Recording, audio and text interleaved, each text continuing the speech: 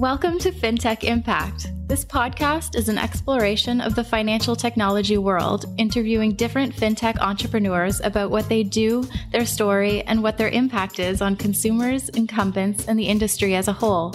Here's your host, award-winning financial planner, university lecturer, and writer, Jason Pereira. Hello and welcome to FinTech Impact. I'm your host, Jason Pereira.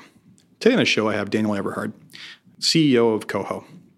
Koho is a neobank, that is to say a company that sits over top of traditional banking infrastructure and provides enhanced experiences to consumers. And with that, here's my interview with Daniel. Hello, Daniel. Thanks for having me. Thank you for coming in. So Daniel Eberhard of Koho. Tell us about Koho. So Koho is what's called a neobank or a challenger bank. What that means is we sit on top of the banking infrastructure. The money sits with a traditional bank, and then we have built everything else. So with Koho, you get a no-fee account. You get an account which automates a bunch of your savings, an account which does a lot of the things that you traditionally associate with a bank account, and a lot of things that a bank account wouldn't do. Okay, well, we're going to jump into what those do's and don'ts are. And before we get, so basically, and I've talked about this topic before, it was the Copernican, what's been described as the Copernican revolution in banking, the thinking behind that. And you're smiling. So have you read that paper? I have not, no. Okay, well, it applies directly to you before we jump into anything else. So it's a paper, I think, or a presentation that came out less than a year ago. And it talked about how the future of banking is really to provide infrastructure, kind of like an AWS, and let companies such as yourself build off extensions. And essentially, that way, you guys are much more client-focused, client-centric, because you're not worried about the back end, right, as much as the banks who can't play that game to the same degree. So you get a much better client-facing experience, but with the same security of the back end. Yeah, I mean, I think it makes perfect sense, right? Like we are, the way that we talk about this that breeds specialization is how do we listen really, really well to our customers, and then how do we move really, really fast? Because we think those are kind of the first the first principles of ultimately finding and creating value for our users, right? Well, and it was Bezos who said the only advantage you have in this world is speed. Yeah, so that's right. So perfect. So tell me what brought you to found Koho in the first place?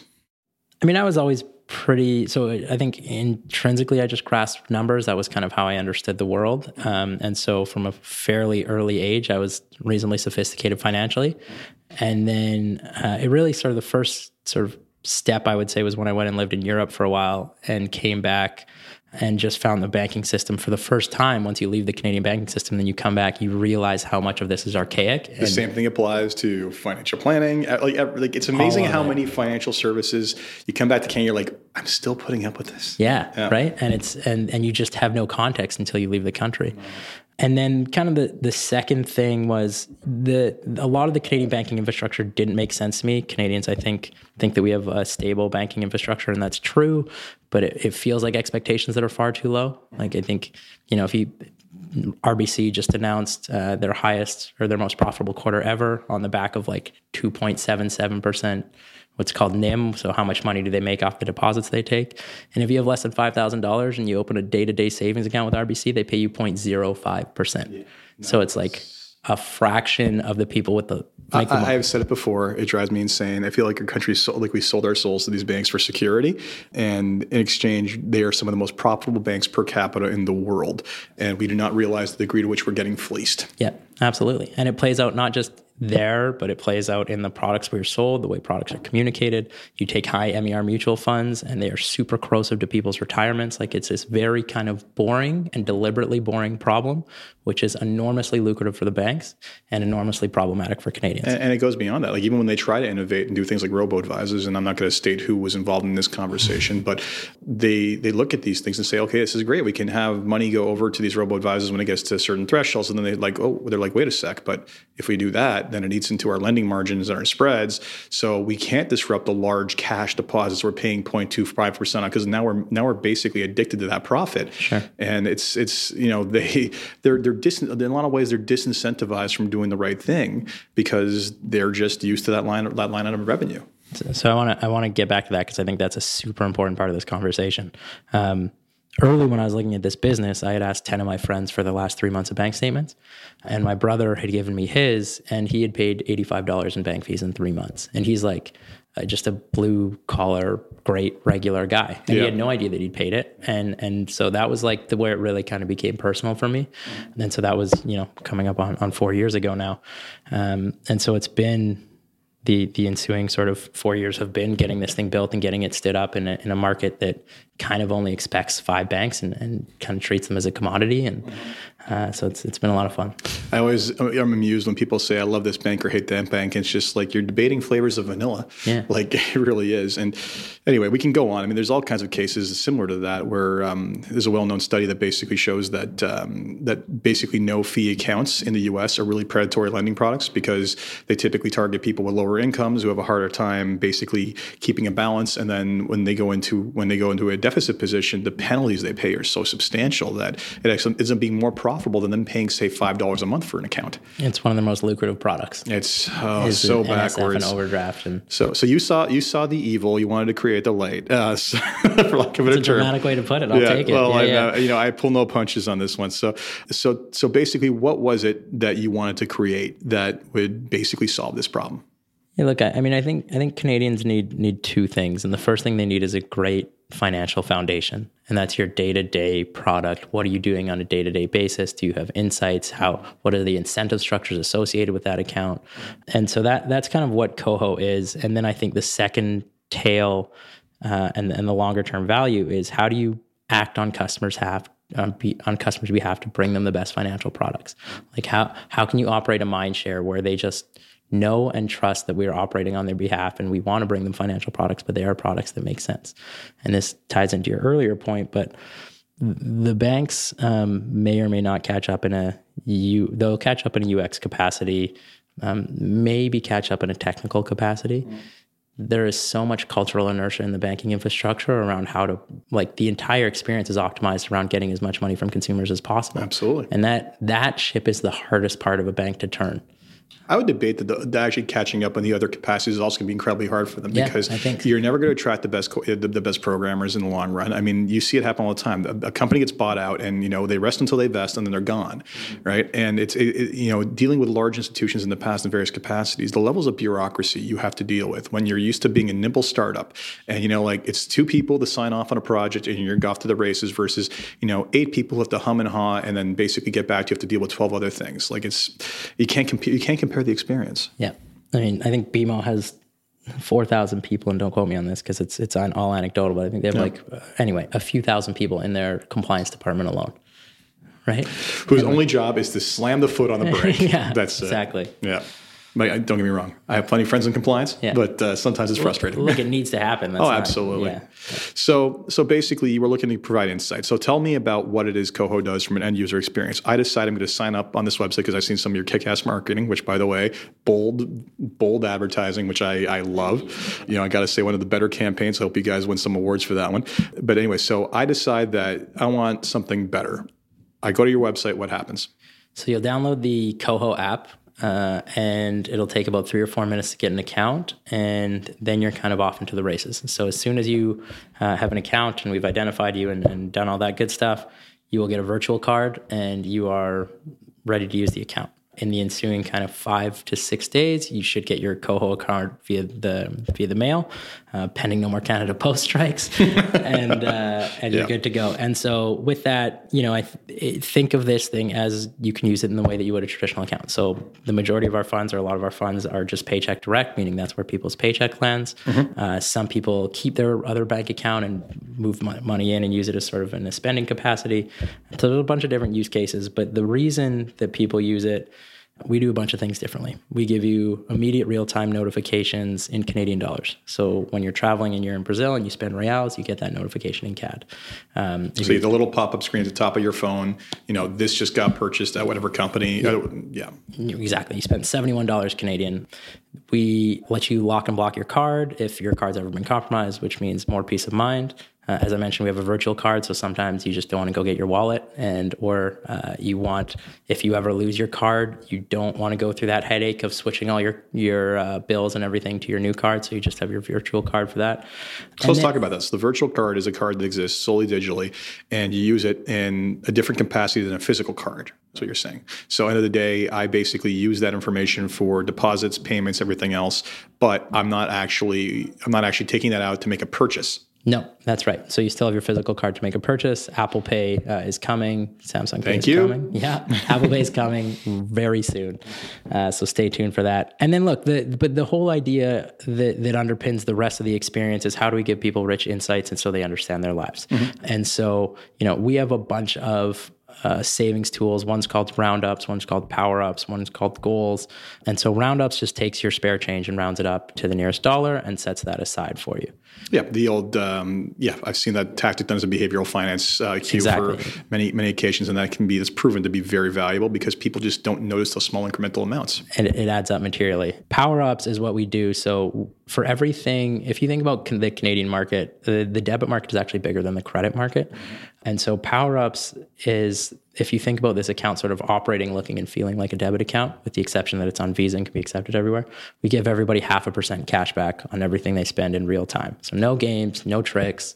Once that transaction settles, that money's yours and you can take it out whenever you want. So that's great because off the bat, they're better off for using debit than they ever were before. And it also, in a way, because you're looking, what you really officially are is a prepaid Visa card, right? So basically people always love to get their points, right? And, failing to realize that sometimes they're paying the annual fee that pays for those points in the first place. You're incentivizing them to spend in the exact same manner, but now they're better off by 0.5%. That's right. Yeah. And you take that whenever you want. And then the third element is goals, which just allows you to we all have those savings goals, set that money aside, set the time you need and the amount of funds you need, and we just take that money aside and put it aside for you every day. This all rolls up into something called the spendable balance. And so with Koho, you know how much money you have to spend, and in a traditional bank account, you know how much money you have. Now that's often not a very useful number. For example, if you have $800 in your bank account and $1,500 in rent coming out tomorrow, that's not reflected anywhere in your bank account, and it's very often not reflected because then you get NSF, and that's profitable for the banks. So this allows you to action how much money you actually have once you have that spendable balance. Interesting. So essentially what you're doing is you're doing what any decent business would do, is plotting out their future cash flow. But that sort of conduct and behavior is not something that's normal for the average day-to-day, for the consumer spender. That's right. So that's all programmable, or do you actually scrape any of that data? So that's all within the Koho app and programmable. Now the net effect of all of these things, and this is where it comes back to the financial foundation, is that the savings rate for most Canadians is, the vast majority of Canadians is under 2% a year. For millennials, it's sub 1%. 17% of the money that ends up on Koho ends up in a savings vehicle. So excellent. 17%. 17%. That is astonishing. And so is there the one killer feature that you're kind of accommodating? Like, are you able to say, like, this is how much Roundups is accomplishing, this is what we can attribute to goals? Have you studied that yet? Yeah. So the biggest one is Roundups because it's just so frequent on every purchase, right? Yeah. And 25, it's $3.75, your 25 cents goes to savings. You don't even think twice about it. Exactly right. And then the other items are, goals, we see quite a bit of variation because some people, goals is a really interesting free-form text field. So some people use goals to save up for a dishwasher or to save up for rent, and other people are saving up for a Lexus or a Tesla. You know what I mean? So the use cases are materially Mine's different. on order. Yeah, is it? Good for you. Model 3. I got off the train. Good for you.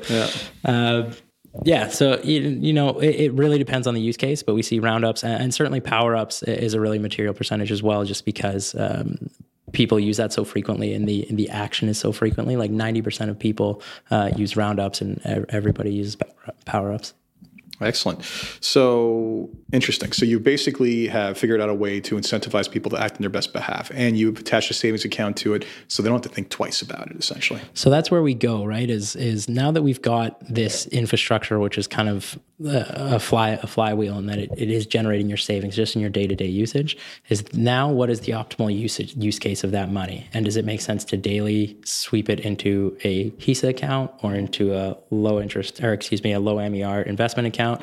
And so that's where we get into some of the other products that we talk about and bringing our users the best products. Okay, so before we go down there, help me understand how it is you guys exist, because you're not you have to monetize. What's the monetization strategy? Yeah, so we make money 3 ways. The first one and the biggest one is so there's something in Canada called interchange, and that is the fee that the merchant pays to accept the card. So merchants this is not a new fee for them. It's already pre-existing. They're paying it already for every transaction. And banks don't really talk about the fact that they make 1.5% of every transaction you make, sometimes 2.5%. It used to be 3%. Oh. So the more you peel back the onion. Yeah, right? It's material. And so because we have such a different cost infrastructure, we can make money off these accounts and have them be profitable off interchange alone. So we don't lose money on these accounts that are no fee without introducing new fees into the ecosystem, just because we have a totally different cost structure. So that's one. We make some money off the float. And then the third, the float being the assets under management that we carry. And then the third way that we make money is in bringing people other financial products. And so, we're very referral open about that. Yeah, those kind of things. Yeah. So. I mean, I don't think anyone's going to be ridiculous enough to believe that you're going to do it out of sheer nonprofit. I mean, but that being said, it doesn't have to increase your total cost. So, I mean, I know one of your strategic partners is Wealthsimple. Sure. Right. And I deal with them on an advisor capacity too. And I know that, doing a referral arrangement, you basically get better pricing and there's a spread on that. Right.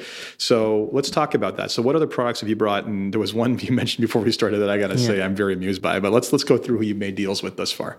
Yeah. So, just to back up, it's fine. So we the reason that it's really important is that we break even on these accounts is so that we are never in a position where we have to sell people stuff they don't need in order to justify the existence of these accounts. Well, and that makes perfect sense. I mean, incentives are everything, right? So the last thing you want to do is put yourself in a position where you're trying to create an establishment of trust, showing yourself as different from everybody else, right?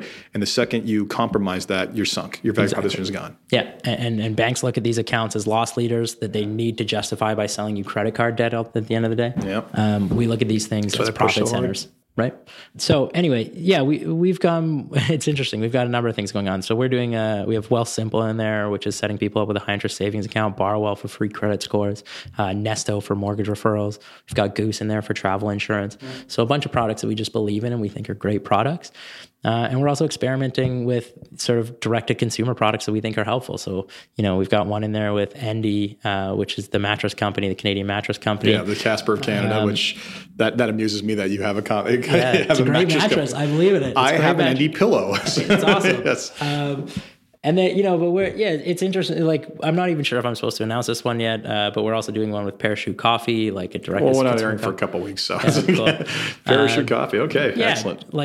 Look, these are all experiments for us. And the way that we view these things is let's put the products in what we call the partner portal or the offer portal, see if people engage, see if people have value, and then that will inform who we do ultimately deeper integrations with. So, the success has been great. People have engaged. I think people do trust us, and we're still, learning how people think about our ability to bring them other products. And so this has been a really low friction way to get stood up, learn more about the process, and then ultimately inform who we're going to technically invest in to make the product experience more cohesive. Excellent. Is the pricing better going, are you getting a referral discount through you guys for some of these products? Yeah, we don't do it unless it's a unique offer. Yeah, I mean, and you got to think about it. It's a win-win situation, right? I mean, there's a referral fee in there for you somewhere that helps you keep this entire thing profitable. Yeah. But beyond that, I mean, it's still a better deal for the consumer. And when you look at a lot of corporations, large ones, have these entire preferred vendor arrangements, whether it be with the gyms or the cell phone carriers, whatever it is. How is this any different? Except, quite frankly, this is smarter because it's putting it in the actual experience of where you're charting what you're spending. Right? 100%. And maybe it does become, Tesla becomes a preferred vendor and you can, say, click here to set your goal for your Model 3, click, Exactly. No, we absolutely. But if we know that and we know that it's in your best interest, then of course we'll bring you that product. I'll give you a classic example, which is we've looked at the utility bills that people pay based on their postal codes, and you would be shocked at the variation on people's utility bills with different providers or internet providers. I'm not shocked by anything when it comes to utility bills. Right? But there's these things that we take on face value to just say that, okay, well, it's normal to pay $100 a month in internet. But But if somebody else is paying $40 a month for the same package in your building, then that's actually $720 a year. So that's an enormous value capture to deliver to the user. You just nailed the second least favorite industry for me, which is the telecom companies, because like literally, I kid you not, and my business partner does this. He's got on his calendar every year when his contract's up for renewal, he calls them to hammer them down on price. And if he doesn't, that price is going up. And if he doesn't hammer them down, and if you don't, and they're just counting on low hanging fruit, people not to put up a fight. I don't put up the fight, so I I don't have the interest. I want the mental overhead of a company that operates in my best interest. This is, unfortunately, telecom's a different beast, but we'll get there. Yeah, exactly. One industry at a time. One industry can only change the world in bite sizes. Yeah, excellent. So I love the term neobank, and that's the first time I've heard that. Okay. So you sit over existing infrastructure. Who's the bank on the back end? Yeah, so the bank on the back end is called People's Trust, and so we by definition and for good reason, we're not a bank. That word is protected. Yeah. So the money sits with People's Trust. We sit on top of that infrastructure. That's how it works. Excellent. So you've had some comments about regulation as of recent. Want to talk about your feelings on that and the need for change? Yeah, look, I mean, I think it just, I'm concerned as a Canadian and as a participant in the fintech ecosystem. Yeah. I think that in the UK, maybe 2.5 years ago, the regulators went ahead and said, we're going to do open banking. That's going to be a reality. Correct. Yeah. You banks need to figure your stuff out so that this can happen. Yeah. And there was a bunch of moaning and groaning, and then they figured their stuff out, and now open banking is live, and UK customers are better served for it. And when you think about the opportunity set that creates for innovation, it is staggering. I've had this conversation before in this podcast about the store vendor could decide whether or not he's going to extend you credit or not based on the ability to access open banking data. Right. Just the number of permutations, you can sit back and try to dream them up all day. Yeah. Yeah, and the one of the most common pushbacks is around security, but no, it's a nonsense argument at this point. Yeah, it's because A, they're read-only APIs, and B, I would much rather have a specialized firm who only thinks about monitoring my data, leveraging the open banking infrastructure, correct, to monitor my account behavior to see if there's any suspicious behavior. It's secure as the parties want to make it, right? And that's the issue. And I know that the thing with the banks in Canada, and you could get this, they have a very strong lobbying group, and they try to stop this stuff from happening. But we are falling behind in this country because of it. And frankly, I mean, at this point, there's a massive war over data aggregation going on, and they are fighting it tooth and nail, basically saying, our servers can't even handle this volume. It's like, well, that's too bad. The consumer's got a legal right to that data. Yes. Yeah. The ethical side of this equation is very, very simple for me, which is that Canadians are suffering because they don't have full information. And all of a sudden, once you start to realize what is happening within your bank account because other people are building fee monitors or things to protect your own, your account, it becomes very, very clear. Yeah. No, it's true, and it's they've become very good. And the CBC did a wonderful expose on the sales practices and that go on at these places, and how Wells Fargo got crucified, rightfully so, for all countless fraudulent accounts because again they're servicing their own best interest ahead of the consumer, and it's hard to change that. So you mentioned a lot of kind of interesting ways to help consumers. Now I'm wondering, are there any kind of features in the future you're looking at you can talk about now, or are those all kind of hush hush at this point? Look, I mean, whether or not open banking comes, we plan on providing people a holistic sense of what their financial life is. So, we're going to get purview and insights into your whole financial life and try and be helpful across that portion of it. Another thing that we're really excited about is two things, I'd say. One is sentiment. And so, I still have a really arbitrary understanding of what my value that is created from my spend is. And so trying to map the value that purchases create in your life over the long term so that you can become a more informed purchaser, I think it's a really interesting decision. Yeah. You're absolutely right. Here's the thing. I mean, you can get this some of this intelligence or similar intelligence from the Mint.coms of the world, right? And but you know what? Having it built into the app where you're actually spending your time is valuable because by default you get it. And in my own financial planning day job, essentially, I always encourage every client to set up some sort of aggregator like a Mint.com. And I say, look, this isn't about you budgeting. Everybody hates budgeting, but when you actually just dig into the data and see where your money is going, and you're like, I spent what at Starbucks last year? It's not about is that a bad thing? It's about how valuable is that action to you? And if you have a problem with that, then the action is basically not matching up with the value to you. So, and what I found, and whenever clients will come back and say, you know what? I stopped spending as much money, and it was the easiest thing in the world because I had information. Right. Yeah. And that's, it's not about being parental or prescriptive. It's just about making you informed.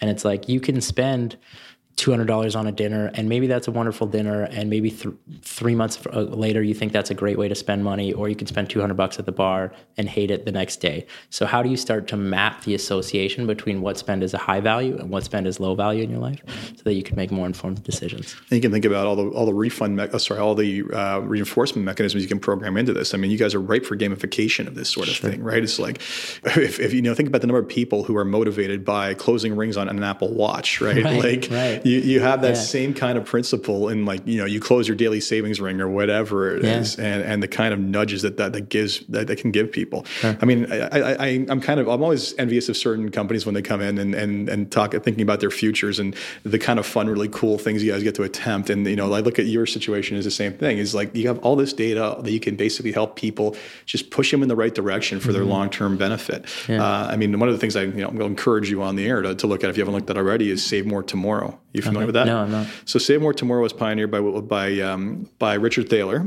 So now, having won the Nobel Prize last year, basically what it is if you ask people, like, do you want to save more? The answer is yes. And they're like, can you save more today? The answer is typically no, right? But if you ask them, would you be willing to save more tomorrow?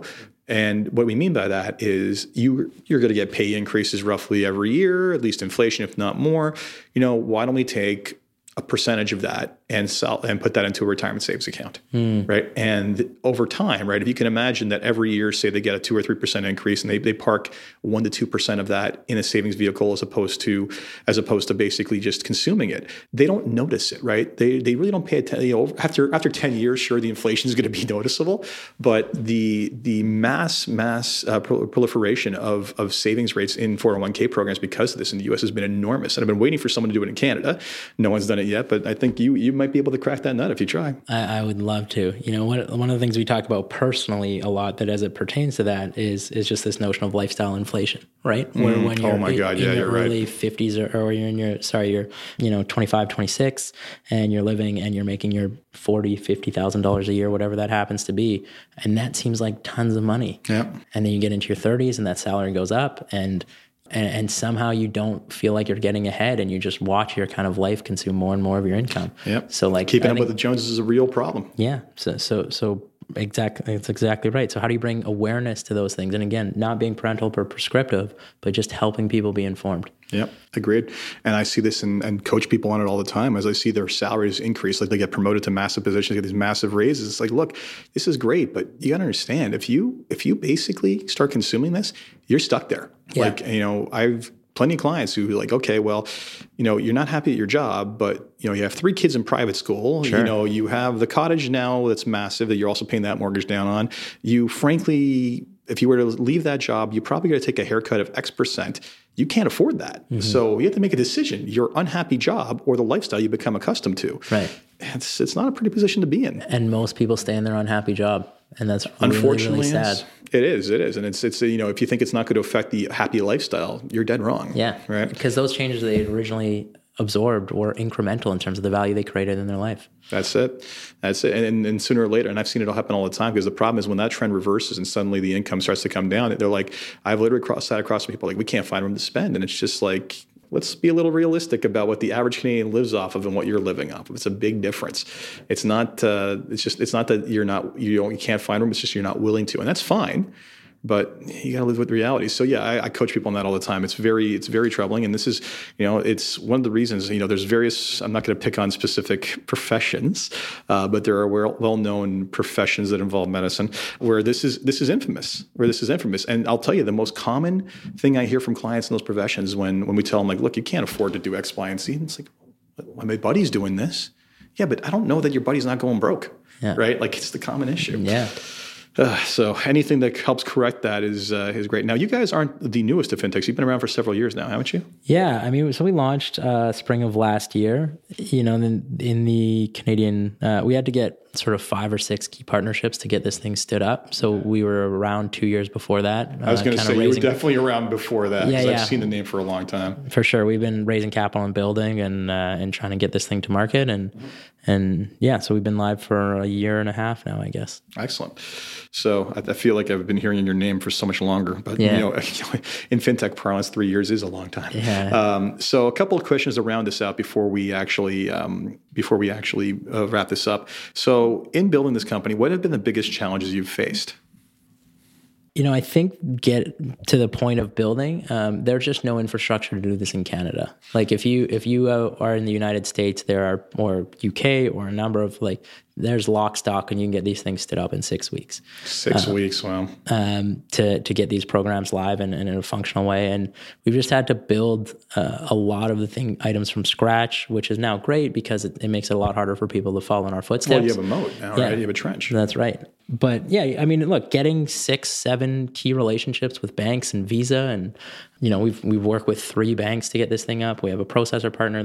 So that was hard, and frankly, learning a lot on the job is trying to understand and consume all that while you build a team and a company. That was certainly one of the hardest parts. And now Koho is 55 people and growing really quickly. We kind of 10x this year in terms of our growth. Yeah, and so now Koho is growing very quickly. We're 55 people. We're 10x. We're kind of hiring rapidly, and so now it's becoming a much larger institution, and it's becoming sort of a mid-sized company. And so that comes with, when you have that kind of fast growth, it's really fun and really challenging to make sure that you stay true to your values. And you got to be very careful of your corporate values, because I mean, if you don't, your corporate culture is what's going to determine how you deal with those difficult parts going forward, because you can't touch everything anymore, right? No, yeah, and so for me personally, learning how the feedback loops are different in sort of this stage of the company versus other stages has been part of it for sure. And it's making sure that this is a company that we're all really proud to work at. That the team's really proud of, and that we feel like we're moving the needle for Canadians, which, so far we have, and we're kind of feel like we're in the second inning, so it's really, really early in this game, and got a long ways to go. The sooner you can give me corporate banking accounts, the happier I'll be. We're working on it. Yes, well, my bank knows what they did, or didn't do, whatever it might be. So if you had one wish as to something you could change in the system, besides the banks actually having modern infrastructure, what would it be? I mean, the first thing that comes to mind is I just wish that Canadians held their banks to a higher standard. Like, I think that... As opposed to high esteem. Yeah. It's a point of pride in the economy, and that's how we hear about it, and that's great. But how it manifests for Canadians, how it manifests for Canadians is super problematic right now. And when the Bank of Canada lowers interest rates and all 5 banks don't match on the same day, it's not even close. No. So, I but wish we have that competition. Canadians, we have 5 competitors. No, sorry. Yeah. So look, I'm not putting it out because we need to take ownership, and there is quite a bit of apathy in the Canadian banking space. I think for the thing that I would change, I just want more Canadians to be using this, whether that's with the Koho brand or through partnerships or whatever that happens to be. I think that we've helped people save money. We'll continue to help people save money, and that's what we want to deliver on. Fantastic. No, I mean, I unfortunately like to refer to Canada's banking system and the consumers they serve as the worst case of Stockholm syndrome I've ever seen institutionally. I mean, that's a good I mean, it's true. I mean, we get fleeced. I mean, we have the statistics to prove it. We get absolutely fleeced, and then the best part is they turn around and pay piddly dividends in return, and everybody loves to invest in bank stocks because of it. And it's like, let me get this straight. You know that this small sum that they just paid you on a quarterly basis, it's because they just fleeced you. So it's like, thanks for nothing. But there's bankers with bigger bonuses and bigger payrolls than we've raised in our entire capital history. We can talk offline about some of the stories I've heard. Anyway, so this is the kind of the wrap-up question. What's the big thing, or what is it that excites you and gets you up in the morning to keep on working on this? What drives you in this entire business? I think 2 things. I think the first thing is just the scope of this opportunity. We really believe that we are in the right place at the right time, and that the work we do is really important. And so that's super energizing. And the second thing is the team. The Koho team is really amazing, and I get to learn from them every day and build this company with them. And I just feel very lucky to be able to do that. Fantastic.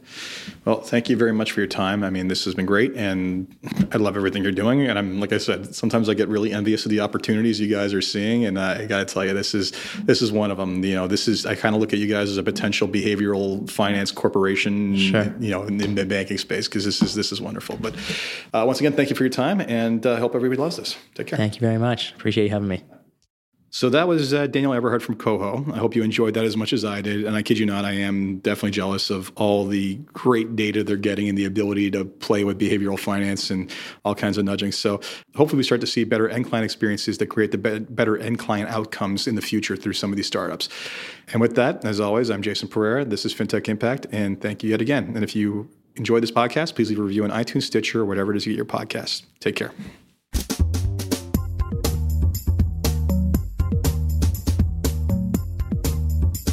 This podcast was brought to you by Woodgate Financial, an award-winning financial planning firm catering to high net worth individuals and their families. To learn more, go to woodgate.com. You can subscribe to this podcast on iTunes, Stitcher, and Google Play, or find more episodes at fintechimpact.co.